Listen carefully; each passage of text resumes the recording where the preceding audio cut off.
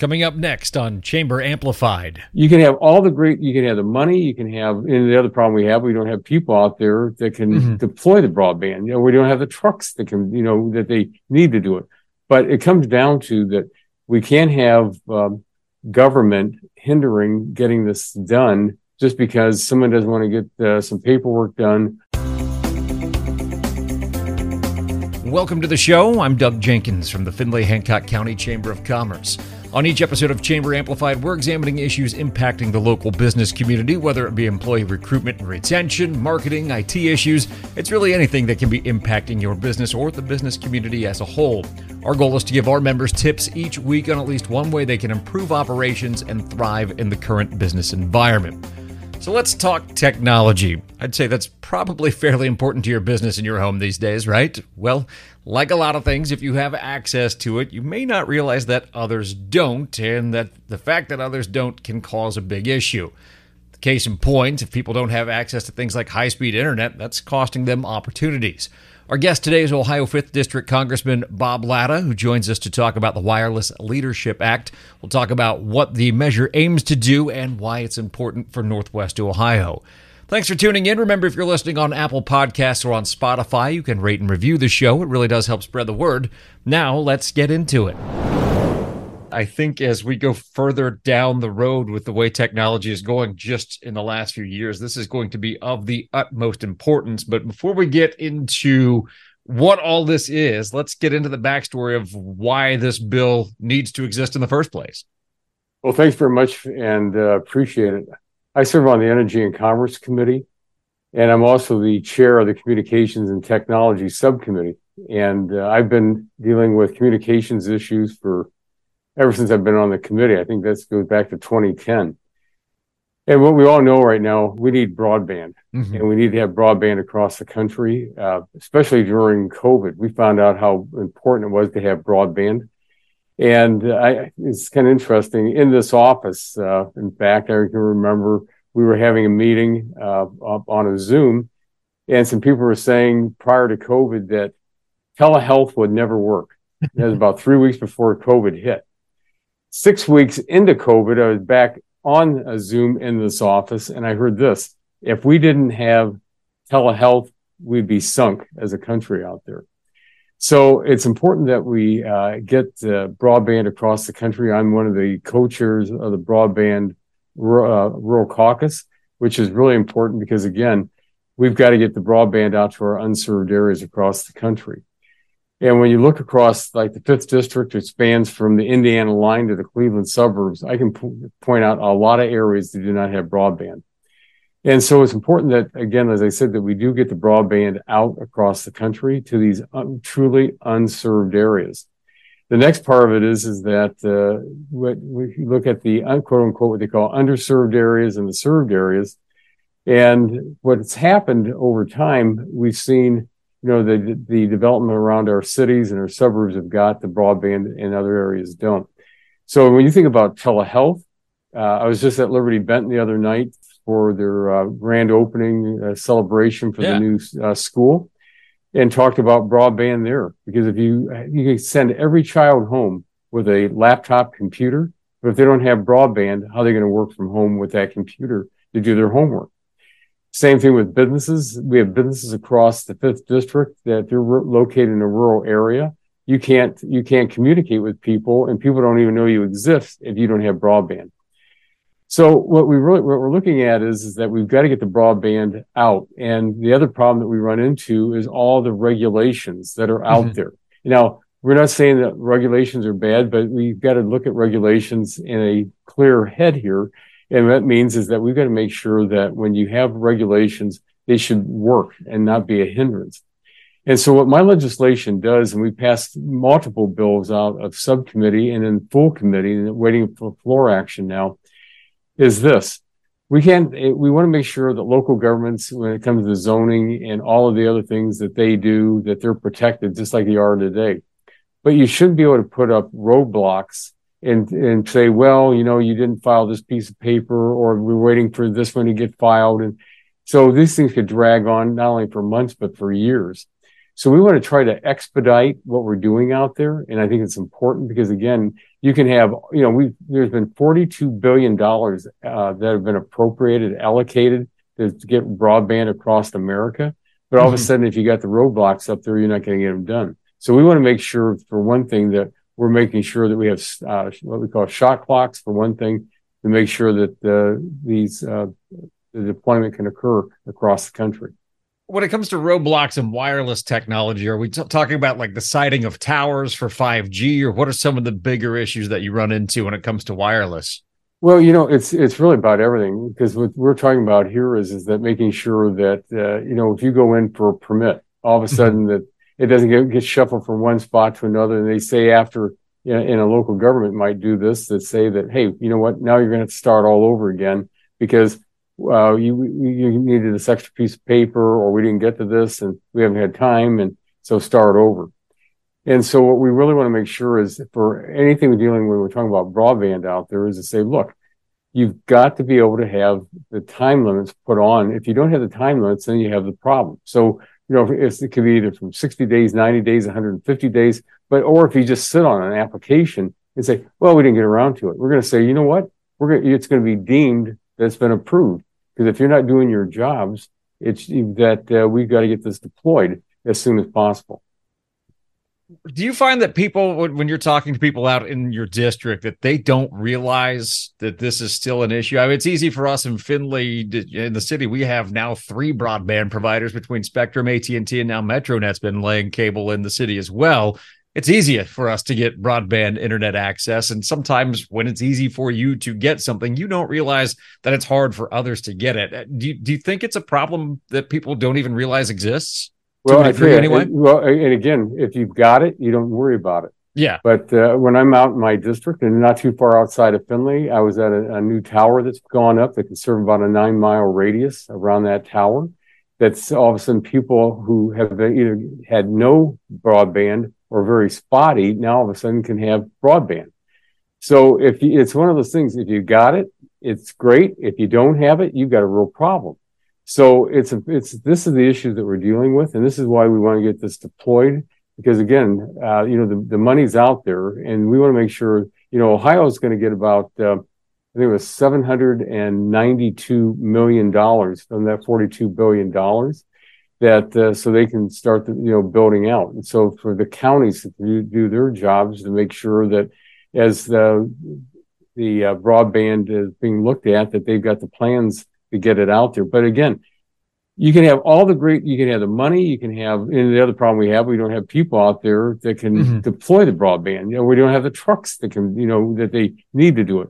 But it comes down to that we can't have government hindering getting this done just because someone doesn't want to get some paperwork done, or they say, well, we don't like this or that aspect of it. They got to have some good reasons. And if they're not, we're saying that shot clock's going to start so we can get this deployed.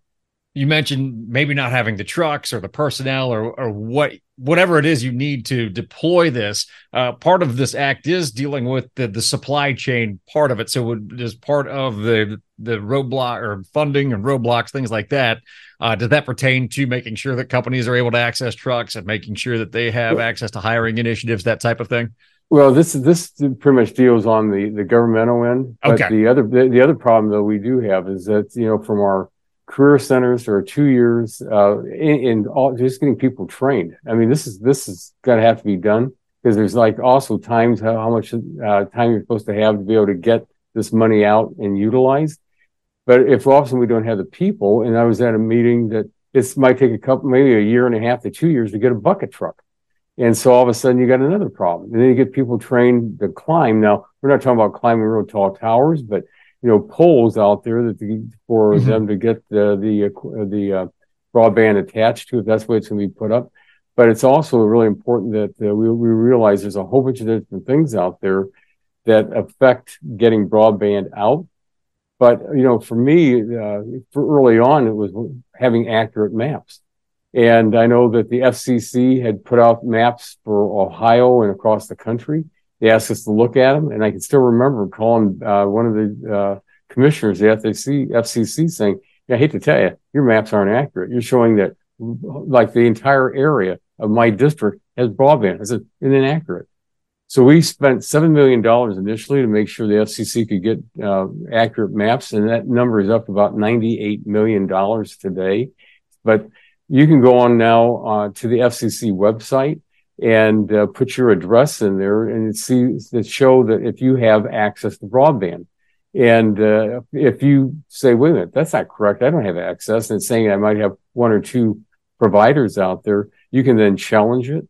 And that's important because then it shows that those maps aren't accurate and they have to be worked on again to make sure that the FCC knows exactly where the unserved areas are in the country. No, it's important to have the accurate information that we're working from. You talk about working with the FCC. This is a bill that also has received bipartisan support. So people are working across the aisle. I think this is one where people can agree on things, and it probably doesn't take too much to get a whole lot of support from either side. Well, it's or maybe, maybe not. Well, I can say that we on both sides of the aisle we have our opinions on this, and I know that when we brought the bill out, that we had some disagreement with the Democrats on it. But it was a very large package because, again, as the chairman of the subcommittee, we have a very large number of bills that we need to get out there, which we truly believe this is what has to be done. Because, again, having that access isn't something we can wait on for another year, 2 years, or 3 years. It's important we get it done now. And the other thing is that as the chairman of the subcommittee, especially with the FCC or the National Telecommunication Information Administration, the other thing we're going to be doing a lot of is oversight, making sure that they're doing their job at the FCC and the NTIA to make sure that all the I's are dotted and all the T's are crossed. But we've got to, again, as I said, this is something that we can't fall behind in because we have so many areas that folks absolutely need this, and it's important because it's being on the Energy and Commerce Committee. The great thing about it is we have the broadest jurisdiction of any committee in Congress. But when we sit up on the dais, one of the things that we see is we're looking over the horizon 5 to 10 years. And so we have to make sure we get the right laws on the books and then the regulations that follow to make sure all these things can come to fruition. When I've worked on the autonomous vehicle legislation in years past, one of the things I ask everybody, if they were manufacturers or a supply chain company, I said, are you where you thought you'd be 5 years ago? Everybody says the exact same thing. No, we're much farther ahead. Mm-hmm. So it's important that we get this done on the broadband side because it's going to help because I had the precision agriculture bill 5 years ago. I've got the satellite precision bill right now. And because, again, this is going to help our farmers. But again, you can't do it if you don't have the broadband. Well, I got to think it's an attraction.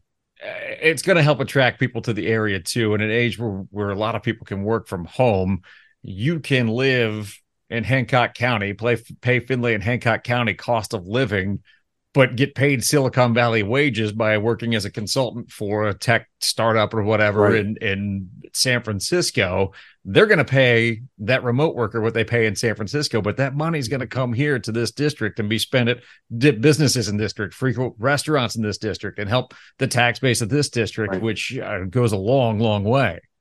Well, you're absolutely right because we're in a different age. We look at how many people go online now. They're not looking at a hard catalog anymore that might be sent through the mail. They're going online and finding what they want.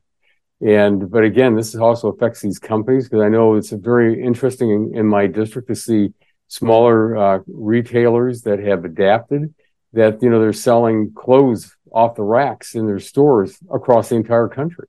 And it's just so people find them and they say, oh, I want to buy, this shirt or this pair of pants or something like that.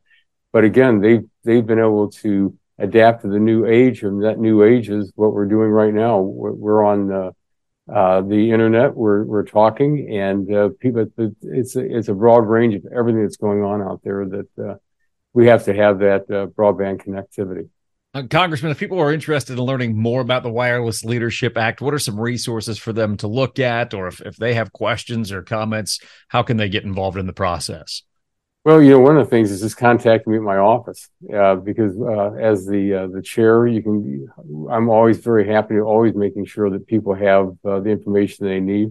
They can go online and actually bring up from the House Clerk's website. You can bring up the bill. The Congressional Research Service is online. That they also, if you have different things, you can find different documents that they've prepared on different subjects. So there's really a broad range of areas that people can get involved with. But if you just go to lada.house.gov, you can find me. But we're always willing to help people get the information they need. Very good. Well, Congressman, we appreciate your time today. Thanks for joining us on Chamber Amplified. Thanks very much. Greatly appreciate it. Have a great day.